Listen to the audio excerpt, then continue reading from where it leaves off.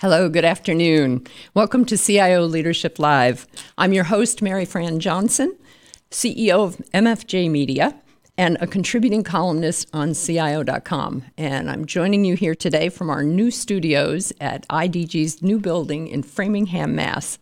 It's very exciting to be out of the home office for a change. Twice a month, we produce CIO Leadership Live with the generous support of my friends at CIO.com and the CIO Executive Council. We're streaming live to you right now on LinkedIn and on YouTube on our Tech Talk channel there, and we welcome all of our viewers to join in this conversation today with questions of your own.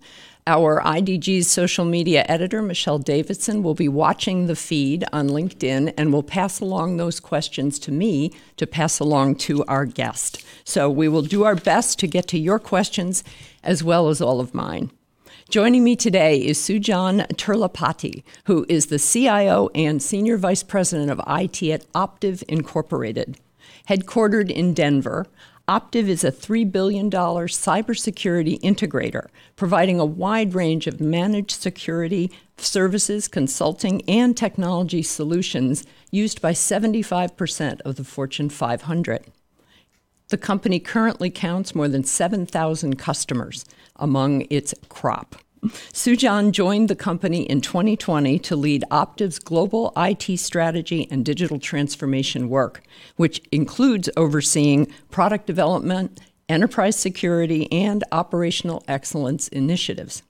His IT leadership background is very multitudinous. He has worked across several industries, from fintech and telecommunications and aerospace to supply chain, manufacturing, education, and consulting. Prior to joining Optiv, right in the midst of last year's pandemic, in the middle of 2020, he was the director of IT at Arrow Electronics and also at Fiserv. Sujan, it's great to have you here today. Thanks for joining us. Thank you, Mary Fran. Appreciate the time. Let's start out talking a little bit about how you have seen the CIO role evolving, both at Optiv and elsewhere among your colleagues, during this pandemic era that we're all working through. I'm especially interested in talking about the ways, and you and I discussed this earlier, that you're accelerating business partnerships, both inside the company and with customers. Yeah, the pandemic has definitely accelerated the role of CIO. It put the role of CIO at the center stage. Because when companies had to switch from the traditional model, kind of in-person and the retail models that we were familiar with, to switching to something digital overnight, in a sense, right? Our organization had to switch overnight, convert their systems. That put technology at the forefront. That put the CIO role at the forefront. Kind of, we were talking about digital transformation for many years, but there was a huge acceleration that came with the pandemic. Yes. That put the digital transformation at the center, the technology leader at the center stage, and everything was enabled with the technology. The fact that our productivity still is high as organizations, the fact that the economy is still doing good, technology played a very, very significant role in enabling that. And we have seen organizations switch to remote hybrid models as we are kind of getting back into hybrid model or getting back to work. The technology is still playing a very central piece or central accelerator for all of those. Yes. So CIOs, I think if you're in this role, this is a very, very good time to be in this role. Well, and I know that you are justifiably proud of the reputation you had before you even got to Optiv at Arrow Electronics and at Fiserv as someone who focused on being a business partner, and that you like the unifying all things digital is something that involves a lot of strategy, a lot of simplification, and then execution. So talk a little bit more about just about that, about how that is one of the themes for your own leadership. Being in IT, in my career for many years, I've seen how IT connects different dots within the organization. From a marketing, finance, sales, services, IT plays a very critical role, not just from a systems perspective, but understanding the business, what the business is planning to go, where they want to go with their strategy. IT is that connectivity tissue. And the role of CIOs from where we are today on being the system implementation partner has transformed that to be more of a business partner, more of a trusted advisor. The phrase that I would like to use more is co-creating solutions with the business. Mm-hmm. We have now a unique opportunity where we can sit with the business comes to us with the business problems, focus more on what they're looking for, and the technology, IT focus more on, okay, how do we get to solving the problem? How do we make those enablement or bringing the right tools and technology? But a lot of focus on people and process is getting a lot of traction in the last couple of years, especially with the pandemic. That, okay, we have this problem. How can we solve this? Mm-hmm. Instead of just trying to just jump to a solution, okay, we are asking questions on, okay, tell us more about the business problem. Tell us more about the people that are involved here. Tell us more about the processes that we can look at before we can start to automate or digitize or any of the solutions that we can deploy. Yeah. I think that role of CIO is now becoming more of the trusted advisor, more of the business partner, and have a seat at the table to co-create the solution. Mm-hmm. Well, and as you pointed out when we talked earlier, a lot of this has to start with a great deal of empathy for what business people are going through, and also a lot of conversations. Because when I think about how many times over the years on CIO.com or in CIO Magazine, we wrote about being the partner with the business, this has been a very enduring theme among IT leaders for a long time. But talking about a concept and wishing it will happen and then actually making it happen, that's always the junction. That's the part that I'm interested in finding more out about how you did it. And you have a story about an operation now that you have with your partner on the operations side, your operations leader, and how you tell us about that, about how you ended up working with your EVP of operations on something that was going to be of direct benefit, because it didn't just happen in a memo. It didn't. And it all started out when I was a developer back in the day. it was all very analytical in my approach. Mm-hmm. Give me the requirements, I'll go code it for you, I'll develop the code. And it was more on, if the requirements are well defined, I can go get it done. And if we run into issues, we will figure it out, because that's just the engineering mindset, saying, okay, just solve the problem. Now, as I grew up in this career of mine, and then kind of trying to understand the business more, I realized that there's empathy that plays a big role in this. When you're having those conversations with your business partners, mm-hmm. It's more of active listening. It is more of, okay, tell me more about it, hearing them, understanding their point of view, and saying, okay, that makes sense, but let me ask you this, and having better conversations. And that mm-hmm. relationship building does not happen in one setting, because the trust has to be built over many, many sessions. So that's where you kind of go to the conversation saying, okay, help me understand your problem. I see where you're coming from. Mm-hmm. Have you tried this different options here? So that trust building, that partnership building or relationship building played a very critical role in first bringing the two organizations together, the operations and the IT. And then from an IT perspective, we still have to deliver something. This is where the acceleration path, the digital mm-hmm. acceleration comes in. We all have been hearing digital transformation for many years, and that's, I think, it's used a lot more than it should have been. Acceleration takes digital transformation to a different level, where it does take the way you look at deploying solutions is just not a technology implementation.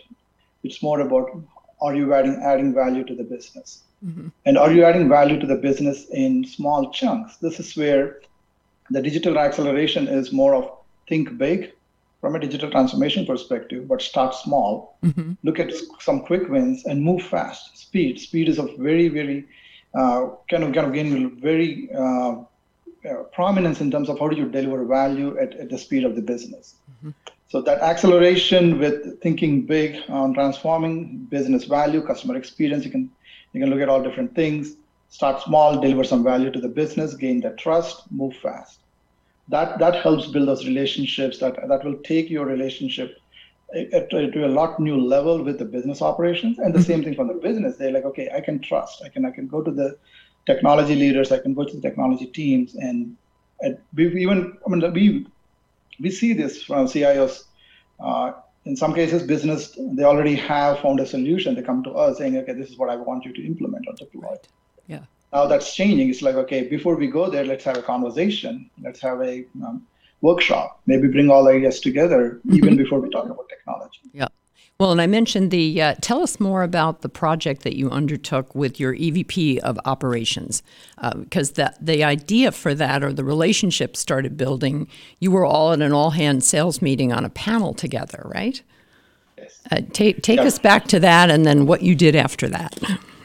Yeah, we were on a panel. We have our core theme for the panel conversation. This is during our sales kickoff, was operational excellence. Okay, how do we drive operational excellence? Because we transact, our number of transactions are pretty significant. And then if you look at it from a transaction 360 or a customer 360 or product 360, there's so much data that we have. We were trying to figure out how do we get value out of the data so that we can get to some actionable intelligence. So from that panel conversation, we had some follow-up conversations on the business. Actually came to us with a business problem saying, okay, I'm looking at ways to better build pricing models, better pricing structure for our customers so that we can have a higher rate of win rate from a deal closing perspective. So we thought, okay, that's a good problem to see where technology can help. Yes. But even before we started to go down the path of, okay, let's build a tool, a data model or an ML model there, we started with, okay, who are the people responsible for this? Because at the end of the day, the people play a role. These people are leaders in the business, in the sales services operations that are responsible for setting up pricing. They're also responsible for change management, ensuring that the sales team have proper training to use the models. And what should the model do for them? And how is the output of the model? How do we consume that? Yes. So that's where we had a lot of conversation. Let's start with the people. We started then process, and then the technology came in. By the time the technology came in, it was very much, okay, we know the problem, we know the requirements. Let's try to do a very basic model. Let's not try to over-engineer it. Once we got the model and the business buy-in, we said, okay, let's now put some kind of meat behind it, saying, okay, let's take it to the next level and automate it, and then bring in some advanced machine learning capabilities into it so that the data can tell us things that we are not familiar with, or the questions that we are not asking the data. The machine learning can tell us that. So that gave us a very different perspective. And the value that we were able to deliver to the business, it was embedded back into the business process. This is where we put the model, build the model, took the output of the model, and embedded back into their CRM system. Yes. So from an end user perspective, it was, I don't have to look at 10 different things to figure out what my next step should be. It was right there, right next to the opportunity, right next to the deal, so that they have the rating and they can make better decisions. Interesting. Well, I know, and you'd mentioned too that you got a lot of good insight on this. You called it a day in the life of sales. Is this something you yourself went and spent a day in the life, or did you send a team to track around with your sales folks? It was a combination. We had different levels of conversations with different leaders within the organization. So I started a conversation with our sales leader at the top, saying, okay, how can we help? How can technology help? What kind of capabilities, digitization can we bring? And the question was more about, I don't know, let's see. Then we started, okay, let's maybe sort of trying to say, okay, tell us a problem, we'll go solve it kind of thing. We said, how about we have someone from IT go sit with your salespeople, have a conversation with them, maybe follow, shadow their day in their life, and go through this step-by-step process, help us, okay, what do you do at this stage? What do you do at this stage? Kind of follow that, document that. Out of that, we were like, whoa, there's opportunity here. If we can automate maybe 20% of what they do, that would be pretty significant with the volume of transactions that we have within our business. And I think we have a very good story now where we're trying to look at the day in the life, kind of take those kind of findings and put them into a requirement. And then, okay, well, let's identify opportunities of digitization and use or build more of the data-driven culture back into the sales. Okay, fair enough. Let's shoot up next to that 30,000-foot view. I always enjoy looking at all of the disruption that has been happening with businesses in the last 2 years and just the impact of the pandemic. Tell us about how we talked about how that accelerated the digital journey, but did it also end up adjusting some of the ways that you approach business or the business models themselves that Optiv uses? It does, especially in our industry. We are a technology-driven company. Everyone at Optiv is cybersecurity focused in terms of their skill set, and that's what competency that we provide to our customers, and also working with 400 plus partners within this space. So it's a very, very complicated industry with so many different players, and the complexity just gets more complicated with the cyber threat that everyone is. Right. That's top of the mind from the board level all the way up to your operations to make sure that we have right security, right design, principles built into our models, into products, and all that. So it was an interesting kind of a transformation that we had to take from a technology perspective. We talked about a little bit with the pandemic. We had to switch to this hybrid model or kind of remote model in the early stages, and the whole idea of how do we simplify, streamline, and also equalize the experience when you're working from home, working in the office, working at now when people are starting to travel. How do we bring that experience equality across all the different avenues or vectors that we have, that we need to make sure it's not a different experience, different learning curve, or different onboarding aspect. So that's where one of the initiatives that I have is a modern digital workplace that did factor in, okay, let's assume that we are going to be in hybrid for a long time, forever maybe. And how do we support that? What are the tools that we can bring in? How do we bring some of those people aspects? I mean, the simple water cooler conversations are no longer happening. Yes. How do we still have this connectivity within the employees so that they can have those conversations? And are there tools that can help? And then definitely, I think we are seeing the innovation come from all the different major vendors in software with collaboration capabilities taken to the next level. You get some insights on how you don't have focus time on your calendars. Maybe put some time on your calendar, just slow down, especially with Zoom meetings. Because it's Zoom meetings, you're not literally like moving from one conference to another, walking across your corporate offices. You're kind of stuck at your seat, and then you have your meetings back to back. There's no the break there. So that could be a burnout. I mean, that's something that we may not get, but there are a lot of studies that are definitely highlighting that, saying, okay, let's make sure that employee burnout is factored into your employee experience, right? And ensure there's start and stop to your meetings, or a day between the meetings, or make sure you have those. So it has completely changed. From a security perspective, we were more focused before the pandemic, more on protecting your data center, protecting your office, and then all the connections. Now, with this remote structure, we are responsible for 2,500 offices. That includes the home offices that are coming into the mix. So how do we protect the home environment? Because, I mean, the cyber criminals are all over the place. I mean, all they need is one user to click on one link to open up the opportunities for them. So it is getting complicated, but at the same time, it's this is where, back to your earlier question, the technology, the CIO role becomes a lot more critical. Well, and that increasing size of the threat vector is something, I mean, it certainly is front and center for you as the CIO of a cybersecurity company, but it seems to be front and center for CIOs in any industry. That has been a concern. Now, about 70% of Optiv's people that work for Optiv are now working remotely.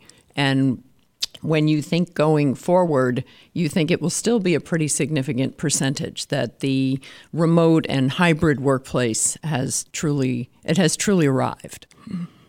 Yes. I mean, Optiv was in a kind of a distributed model even before the pandemic, but with the pandemic, it just made more kind of a standard structure of the hybrid remote workplace. Now, it just became the new normal. Right. Are there any beyond improving telecommunications and collaboration systems? Are there any particular technologies or approaches that you have either looked into or found in terms of something you're doing now that maybe wasn't done 2 years ago, just in terms of helping that hybrid environment? Are there advances coming in technology that you're looking forward to them arriving? Yeah, one of the approaches that we are taking, this is coming from our CEO, is reimagining our work environment, reimagining our offices. One of the concepts that we are evaluating now is embracing the model of a hub culture, where our offices, instead of traditional offices with cubes and office rooms or conference rooms, we are converting them to be more of a hub where we allow our employees to come through that and then get enriched with collaboration, with training. Maybe we can bring in our partners and customers and have that conversations are a lot more event driven, a lot more purpose driven, rather than just coming into the office and doing your work and going back to home. We are converting our offices to be more of that enriching places. That's a different approach that I think is that's something that we haven't seen maybe 2 years ago, where the offices are becoming more of that. Okay, let's use this for collaboration more than just work or for your working or work office kind of structure.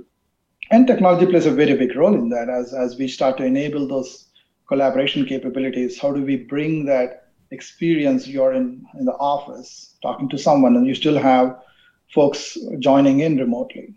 How do we make sure that you are inclusive of them in terms of, okay, are they contributing to the conversation? Are they engaged? Because sometimes, maybe now it's a little bit better. 2 years ago, when you have folks on the call and then like 10 folks in the conference room and then the remaining team remote, sometimes the conversations in person are a lot more, okay, you're collaborating, you're talking, and then people on the phone were kind of left out. But that's changing. And that's where technology can help. Yes. Technology can make it more inclusive, more collaborative, make it more effective at the end of the day. And then at the end of the day, I think if we can make all productive, that's a win for the organization.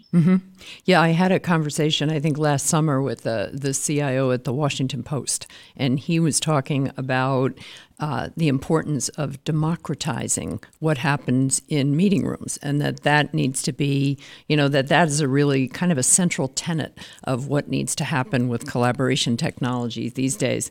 We have a question from our alert and avid listeners and watchers today. Would like you to talk about the technologies that you're interested in or you have viewpoints on that are making security systems smarter and intelligent and more versatile. What tops the list for you today, and what do you see coming? The central piece of, from a cybersecurity perspective, is still data. Data still plays a very big role because at the end of the day, if you look at, I was reading an article from a research institute. They said like 73% of the world population is on internet. 2/3 of the world's GDP is digitized, which means that there's all this digital aspects that are happening, and data can bring all that together. At the end of the day, from a cybersecurity perspective, you have your cybersecurity alerts, signals, incidents coming in, and then you have some kind of curation that you need to make sure that you're going after the right signals. You're looking at the right alerts because you get tons of signals. When I say tons, we're talking about petabytes of data. How do we make sure that we are focused on the right alerts so that we can have instant response? We can have some kind of protocol set up for ensuring that doesn't become a major issue for your organization.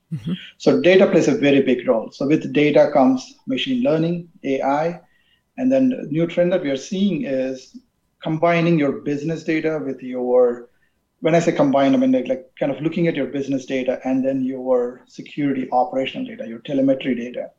Finding the signals, looking at your business data, and then be able to marry that and look for proper signals so that you are making the proper decisions. That's where I think machine learning can make big difference, because from a scale perspective, it can bring all that kind of the compute power and the processing power to enable you to make proper decisions.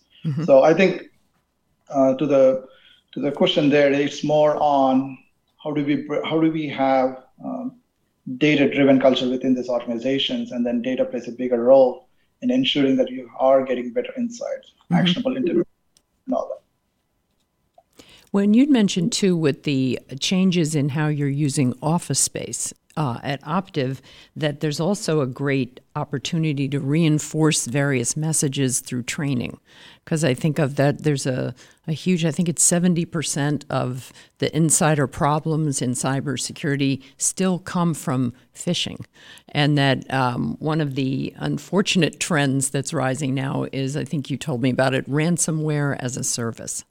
So tell us what you know about that, and is there any miracle solution companies should be looking at to avoid that? It sounds like employee education is pretty much where they need to start. Yes, your weakest link still in your entire ecosystem is still humans. All it takes is one email to get through your email system, and then a user to click on it, and then it could be intentional, unintentional. It could be. The hackers and the email phishing is getting smarter and smarter. Mm-hmm. So staying on top of it with an awareness program for employees is always key. Just ensuring that you have proper awareness training.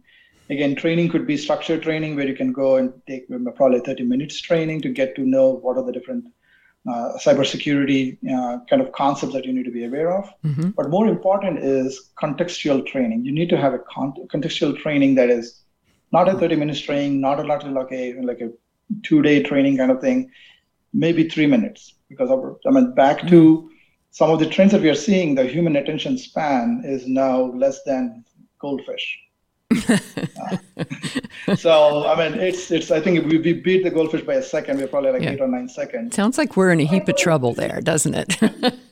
It is, because with everything else that's going on outside of the workplace is definitely factoring in. So how do you bring that cyber awareness into your workplace with 2-minute videos or 3-minute videos or a contextual video? If you are sending out a password change email to your employees, add an additional 2-minute video training into that so that they know.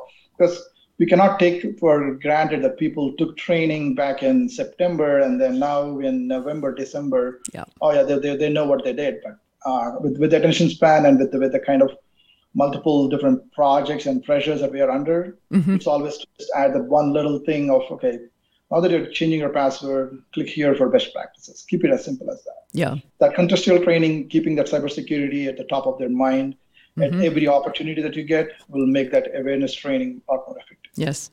Well, I can remember going through, here at IDG, going through some of those security training courses, and I liked them when they were more gamified and you got a score, so you could feel like you were competing a little bit. But I also noticed that it would make me very hyper alert for a while, to the point where even if it was a legitimate email from the HR department, I would report it as phishing. And, and the security folks here were actually very praiseworthy about that. They said, well, good job. We're glad you're paying attention to that, but this is actually real, this one. So I've talked with other CIOs who have set up, I think at MITRE Corporation, John Wilson and I talked about this in the last Leadership Live show, about kind of training that shows up in the moment, where there's been, especially, when you're testing the phishing problems and limits in the company, and it would pop up if someone didn't do the right things. So it was both private because it was just for them, but it also addressed the problem in the moment, which I think we're all, maybe with that attention span being less than goldfish, this is probably what we need. You've also, on a technology front, you've accelerated the shift to things like a more flexible software-defined network internally at Optiv. I think I was reading about that. Does that fall into the area of smarter things that you're seeing your customers doing now and moving to other network technologies? Yes. Yeah, SD-WAN is one of our initiatives that we launched this year. Again, with the switch to remote workplace and not everyone coming into an office, general assumption is when you're within your 4 walls of your office, it's secure and it's all, your controls are in place when you're in office. Not necessarily. That notion of when you're within office is secure cannot be taken for granted. We need to expand that. And then with the remote 2,500 home offices connecting to our network, we had to take a different approach in terms of how we set up our data center connections and the backhauling of our network data. So SD-WAN definitely opened up a lot of opportunities. And then we now are embracing a lot more of the cloud-based networking. And also moving into more SASE structure going into next year. This will just open up opportunities where we can have employees connect from anywhere, still secure, still connected to the right applications. And then if we were to expand this globally, it just opens up opportunities for us. Yes. This is one of the foundational projects that we did this year to kind of enable us for the growth that we're looking into next year and the following years. Okay, excellent. And I think we had also talked about zero trust security principles. That has been coming up a lot with just any CIO in any industry that I've talked about. But that's something I think you were quoted in one story saying that zero trust is what we preach to our customers, so we're applying that to us. So you're drinking your own champagne, as it were, on zero trust. Did that lead to, or did that lead to any sort of restructuring or reorganization within your IT organization? Because you have about 150 full-time technologists that work for you. How do you go about changing something as fundamental as that in getting zero trust in place? Yeah, again, this is another term that's very widely used, especially in our industry, zero trust. We all heard trust but verify kind of a principle. Yeah. But we are taking a little bit different stance on it, verify and trust. So I'm kind of taking it to the next level on making sure that, okay, you cannot trust any device, any people, any network. Just start with that assumption. And then how do you build around that so that you are built for the kind of the threat vectors that you are dealing with on a daily basis. That could be coming from a mobile device, your laptops, or anywhere in your network. So embracing that as a client zero is something that we are very passionate about.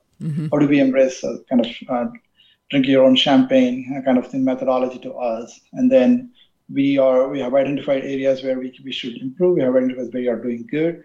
And that's it's an ongoing project. It's not a one-time deal. And every organization looking at zero trust, it's a journey that you need to go through. And there are avenues there where you can start with identity, you can start with your network, your endpoint, and then kind of mature your model over kind of like a 2-year, 3-year roadmap. It's not something that you can just deploy one solution and kind of say, okay, we have a zero trust now. It's a lot more complicated. Right. But embracing the principles, embracing that concept, again, starting with very basic people, process, technology, apply that to zero trust. Well, and that reminds me so much of all the various technologies and approaches that get applied to any big, far-reaching digital transformation. I remember years ago someone asking I think he was the CIO of General Motors, you've been working on digital transformation. When will you be done? And he just laughed and he said, well, you're never done because the minute you stop, someone overtakes you competitively. I wanted to drill into a very important and key technology project that you mentioned in passing, your pricing optimizer. And that is work that came out of the client journey the discussions you've had with your sales leaders and with your operations leaders as well. Tell us more what that is, why you needed it, how that project is going. I just wanted you to kind of dive into the details to the extent you can, because this is all internal. It's an internal project. We started this, I believe, last October. Timeframe is when we were having those conversations on operational excellence and how can we use more data to have better pricing calculations, better grading system within our deal management.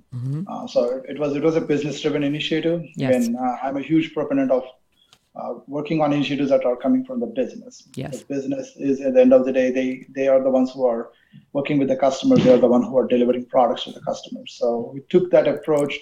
Like I mentioned before, those conversations were very, very informal in a sense, where we are trying to get to not to try to solve a problem, but trying to understand the problem. Yes. And then how do we make it? We always have. I mean, as an engineer, this is something that when we hear things, we design in our minds, saying, "Hey, this is how we can solve it. I think I know what I can do here." So we had to kind of slow it down a little bit and say, "Okay, let's not try to solve the problem. Let's try to understand the problem from a business perspective." And then partnering with the business and ensuring the business, do you have the right people to drive this? Yeah. Because we see some initiatives where it sounds like a great idea, but it cannot deliver the value or the outcomes that were initially promised because there was no proper change management, no champions for you to take it to the next level within the business.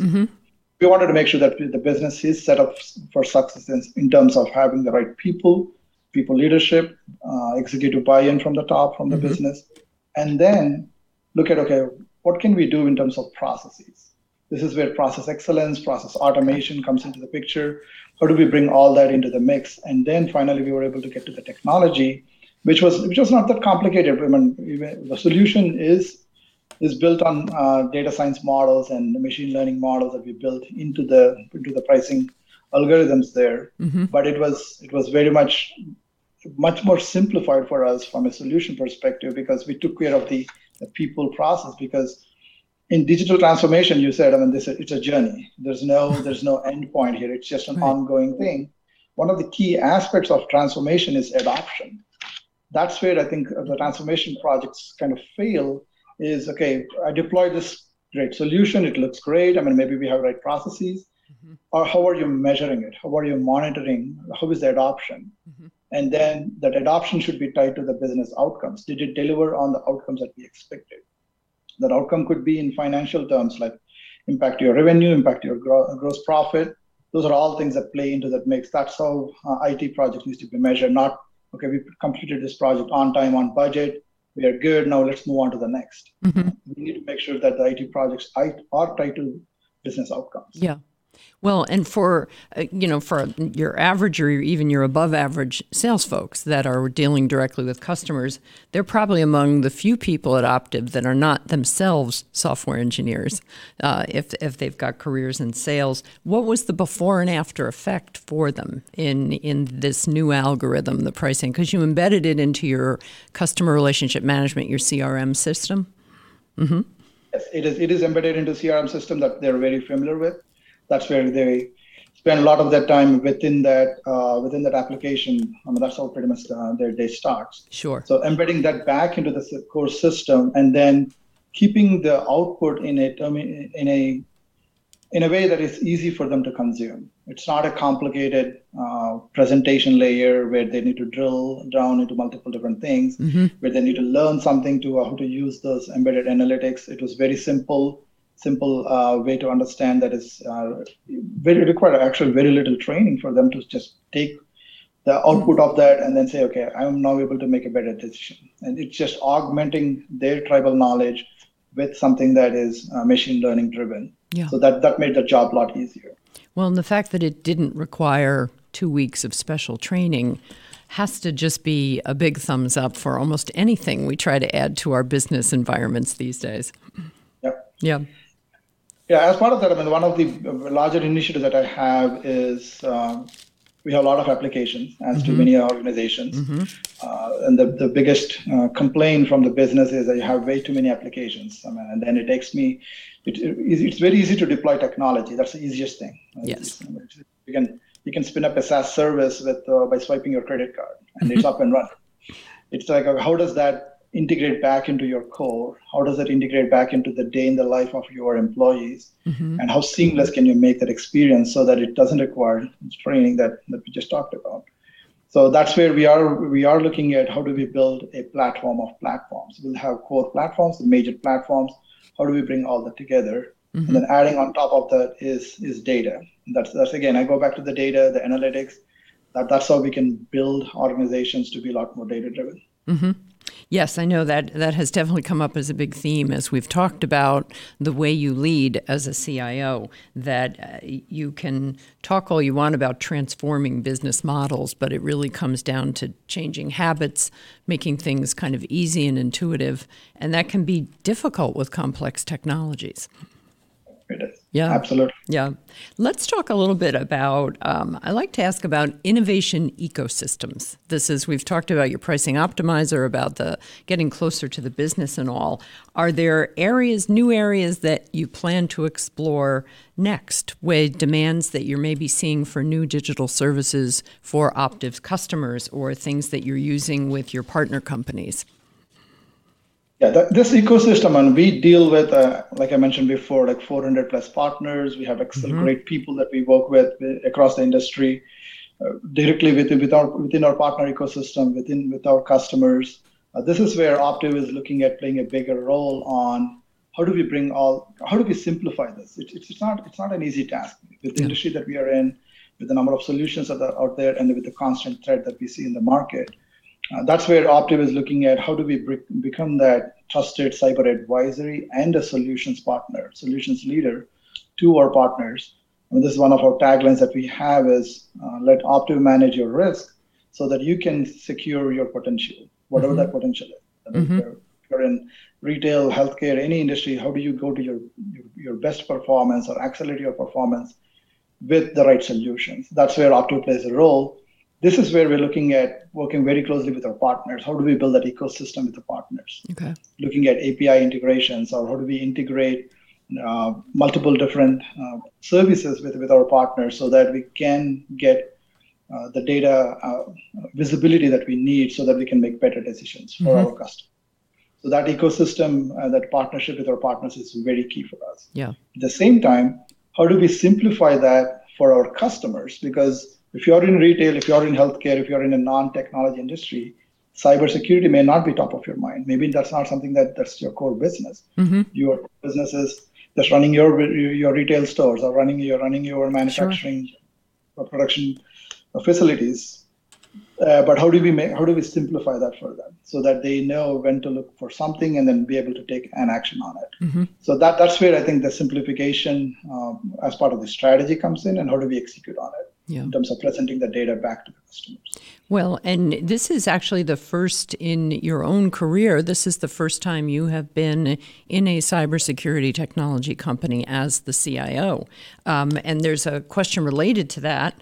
From our audience then when we talked about working on the sales initiative to improve deal closures, the pricing optimizer, and how it used the machine learning modeling, what data initiative have you been a part of that's had the largest impact on an organization?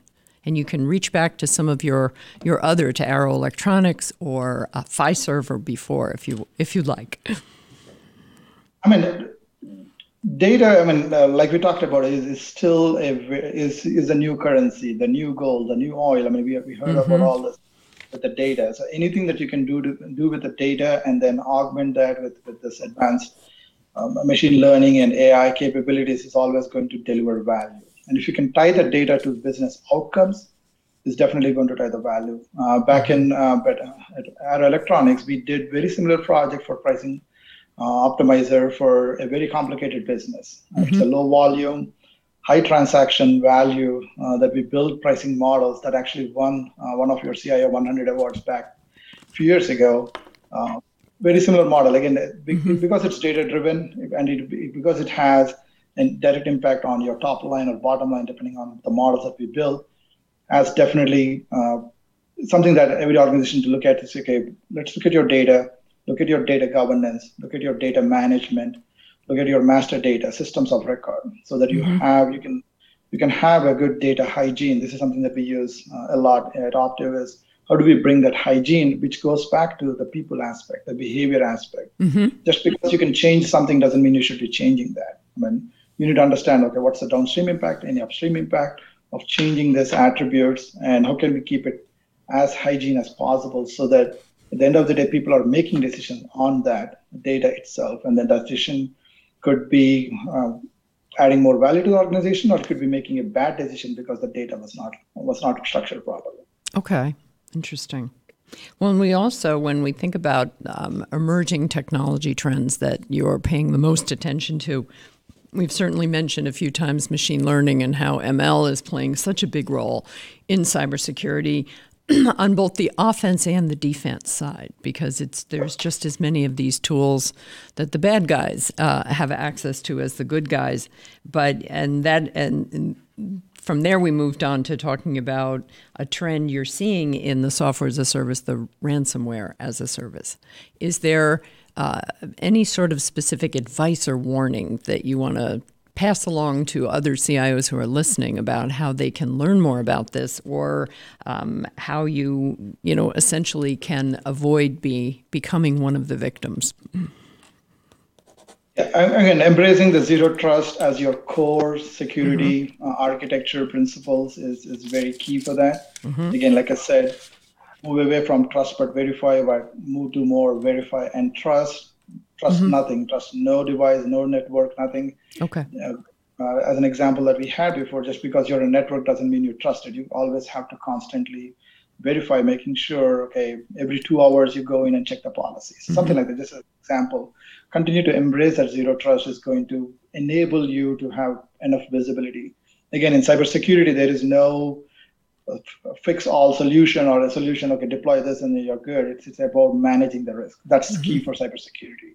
How well can you manage your risk? Prevention.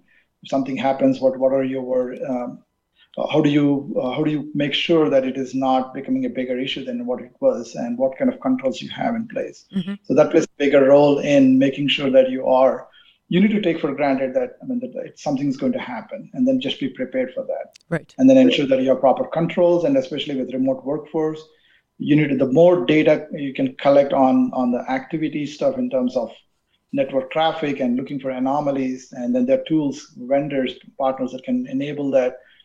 You don't have to do it on your own. You can bring in a solution that can bring some AI-enabled network monitoring. That will give you better visibility. So look at those solutions so that you're augmenting your core team, your core security team with the proper tools and technology. And then at the end of the day, you're mitigating or managing the risk. Yes. Okay. Good advice. One of the other things we've mentioned in almost all of your answers, you've talked about the people aspects of how all this change has to take place.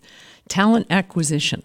What sort of strategies have you been deploying personally? Is there a data-driven approach to that where machine learning ends up being part of your hiring process?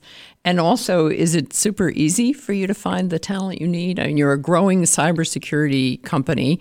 You're based in Denver, but 70% of your folks are working remotely already. So is finding cybersecurity talent just a snap for you, or how difficult is it? Oh, I wish it is, but it is not. Just to give a little bit of industry perspective, there are 3 million cybersecurity jobs worldwide, open positions today. Wow. Out of those, 500,000 positions are in US. So wow. Demand for cybersecurity is high. There's definitely scarcity in terms of resources. This is where we are looking at all different avenues, starting with university relationships, working with the universities to bring some talent from entry level who have, many universities have those programs, so we are partnering with them to bring in the talent. That's one avenue that we're looking at. Even within the organization, from a retention perspective, retaining talent, one of the key aspects that I emphasize a lot is back to that empathy that we are kind of working with our business partners and having that empathetic approach. CIOs need to, the way I look at it, we need to have similar approach to our people within the IT organization, our leadership at multiple levels, and create a sense of purpose. And how do you tie their purpose to the business outcome? That's when you can see, okay, I'm working on something that is actually going to add value to the organization or to a project that has a business outcome that is going to deliver value. Once you create that sense of purpose, the conversation goes beyond your compensation. It goes beyond, okay, I'm doing something that I feel good about. And at the end of the day, we are all humans. We're all built with tons of chemicals in there, and the chemicals react. So it goes down to that level of how do we bring that empathy into how do we run our organizations. That's something that I'm very passionate about, that we all need to be looking at it from an analyst level, from a developer, senior developer within your organization, and have some career paths lay out for them. If some of them could be interested in building their career to be an architect, some of them could be interested in more people management. Maybe that's an aspect that they like. So make sure that you have multiple opportunities, growth opportunities at multiple levels within your organization. That's one way to retain talent. So far, we've been pretty successful, but still attracting talent and keeping talent within our industry is a big challenge. Yeah. Well, and I know just from looking at your career background, you are deeply technical yourself. You've been an enterprise architect. You've led those sorts of teams. What drew you into eventually becoming a CIO? Because you've clearly got tons of technical talent. what made it, and I know it's not the big, huge paycheck, that there's a lot more involved. So what brought you into kind of a leadership pathway in your own career? Yeah, I mean, I think at the early stages of my career, when I was a developer and then kind of growing up into an architect enterprise and all that, I mean, absolutely love that piece of just the solutioning, designing, the engineering of doing something. But I think at some point I realized that, okay, what am I trying to do? Whatever I'm doing, how is it tying to the business? And that's where I realized, okay, I need to know, okay, if I deliver this project and then deliver the feature functionality that they're looking for or develop the code, how is that having an impact on the business, actual business? I mean, is someone paying for that service that we are developing? So that's where I started to realize, okay, I need to figure out how, kind of learn more about the business, how the business operates, and then simple, I mean, how do we make money? Is where I started. And then that's when I realized, like, I need to augment that with education. And I went down and got an MBA so that I can get to know the terminology, the business framework, so that I can start to apply that. And then as I started to grow, I just got excited. This is more than just developing code or building systems. It's more at a people level. This is where you connect to the people.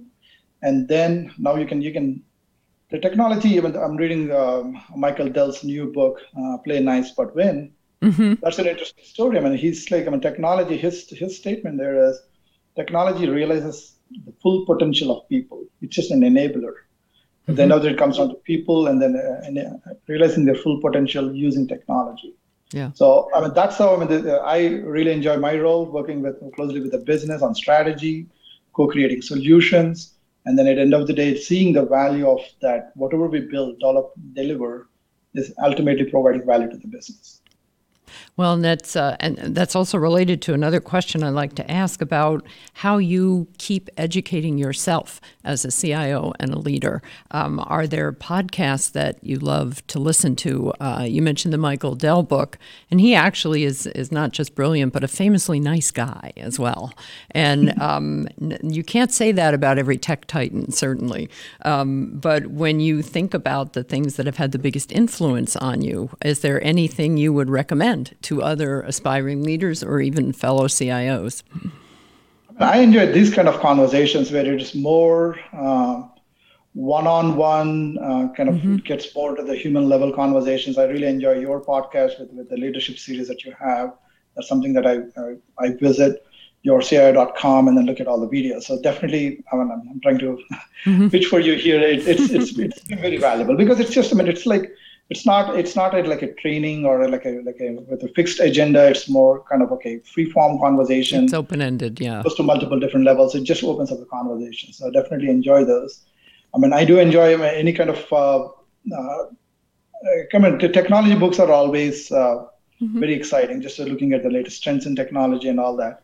Like we mentioned, Michael Dell's book is something that I'm reading right now. So that's hearing from the CEOs and kind of yes. hearing, how do they run organizations like this, gives a very different perspective. And then I really enjoy now that we are doing a lot of virtual meetings, but I do enjoy attending those conferences and then having those one-on-one conversations on, just tell me, I'm running into this problem or I have an issue here, just help me understand this. Well, definitely help. Back when we used to, and thank you very much for the compliment about the show. I swear I wasn't fishing for it, because we're entering into our 4th year now with CIO Leadership Live, and I've had over 80 of these interviews with CIOs, and in all those interviews, I've never had a single moment when it wasn't just an interesting conversation. So it's always great to talk to CIOs. One of the leadership podcasts that I'm a huge fan of, and I keep dropping her name everywhere, is Brene Brown's Dare to Lead. And she's just the best question asker. And one of the questions that she often asks, she interviews all sorts of book authors and famous sociologists and scientists, and even people in the technology industry as well. And she will ask this question about what is the single best piece of leadership advice you got that you have to keep learning over and over again because it was so good, you want to keep it close. And alternatively, what was the very worst one that you ever heard that you're really glad you dropped immediately, or something along those lines? And in terms of, could you come up with two of those? One, your very best piece of leadership advice, and then the worst one you ever heard, and you're glad you didn't listen. Always learning is something that is very key for me. Constant learning. Every time that I get an opportunity to learn something, that could be just an article online, or listening to a podcast, or maybe taking some specific courses, and then doing some self-reflection on how, okay, you need to be better than yesterday. You got to learn something new today that made you better than yesterday. So that always learning is something that I'm very passionate about. Yes. In terms of let go of something, I think one thing that ego plays a big role in these positions, and that's something that I advise, and then that I kind of tell myself, is to leave that at the door. Don't bring that into the conversation. At the end of the day, you're just working with people. Everyone has the right intention. You assume there's a positive intent in everything, and take that approach. All right. Well, very well done. And thank you very much. I totally put you on the spot. You were not expecting that question. And I was thinking about even applying to myself. The worst piece of leadership advice I ever heard, which I got rid of immediately, was that what you want to do in your career is keep managing bigger and bigger groups of people. Because, that's essentially all about how powerful are you and what's your title. And I've had various titles throughout my own career, and probably some of the ones I enjoyed the least were, like the EVP levels, where it was just so much heartache. So thank you so much for your time today, Sujan. It's been really great to have this conversation with you. And if you joined us late today, please don't worry. You can watch the full episode. We'll still be here on LinkedIn later on today, and then it will also show up on CIO.com and on YouTube's IDG Tech Talk channel. CIO Leadership Live is also available as an audio podcast wherever you get your podcasts. And I hope that you all enjoyed the conversation today with CIO Sujan Churlapati of Optiv as much as I did, and that you will tune in next month after we get through the holidays. We will be back kicking off the 2022 season of CIO Leadership Live, where I think next year we'll be ticking over the 100 mark with 100 conversations with CIOs.